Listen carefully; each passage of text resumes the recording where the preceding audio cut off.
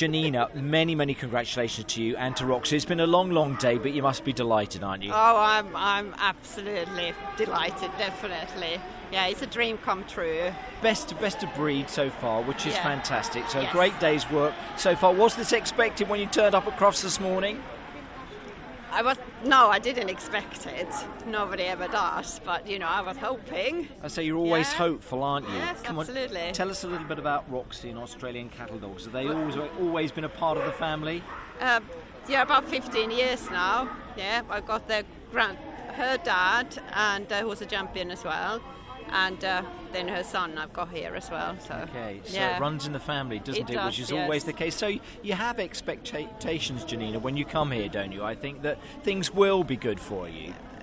Yes, hopefully, yes. But you never know, do you? No, absolutely not. And whatever happens, you always take the best dog home. Yeah, obviously. That's the main thing. Obviously, Roxy, the breed standard is all there, but everything. But what about temperament-wise? When we're talking about Roxy as a pet and at home and everything else. Yeah, she's very lively. She's really great, is she? Yeah, she's very lively, always on the go, but also very cuddly, and she does obedience, agility and herding as well. Oh, fantastic. Yeah, so she's a multi-talented What about the breed? dog. There are so many choices out there, but what is it for yourself personally, Renina, that makes you choose a breed like the Australian Cattle Dog? Well, Bill my husband wanted it. Did he? I was a bit, uh-oh.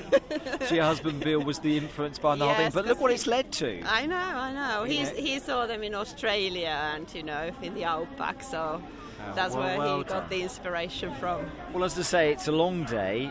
Best of breed, and fingers crossed best of group. It would be fantastic, though, to have the group represented by the Australian Cattle Dog. That would be amazing. It's never happened before. So you're going to keep your fingers crossed again, aren't you? Yeah, you've got to stay positive. Who knows what will happen in an hour or so's time. But well done again. Congratulations today. Thank you.